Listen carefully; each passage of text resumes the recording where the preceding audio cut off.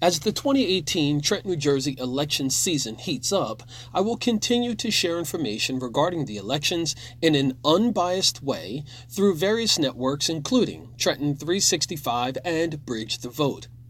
I have and will continue to invite all of the candidates for mayor and city council to have one-on-one recorded conversations with me that will be distributed to the public through the previously mentioned entities.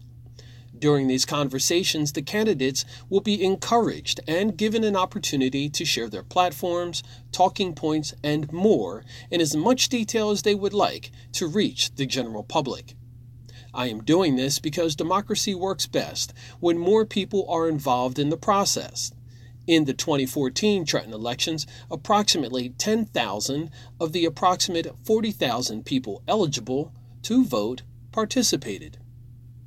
Going forward, I ask that all candidates and campaigns refrain from tagging me, Jacques Howard, Trenton 365, or Bridge the Vote in any posts so not to give the impression of support, partnership, or endorsement. I do encourage you to share your events to the Trenton 365 community calendar page on Facebook.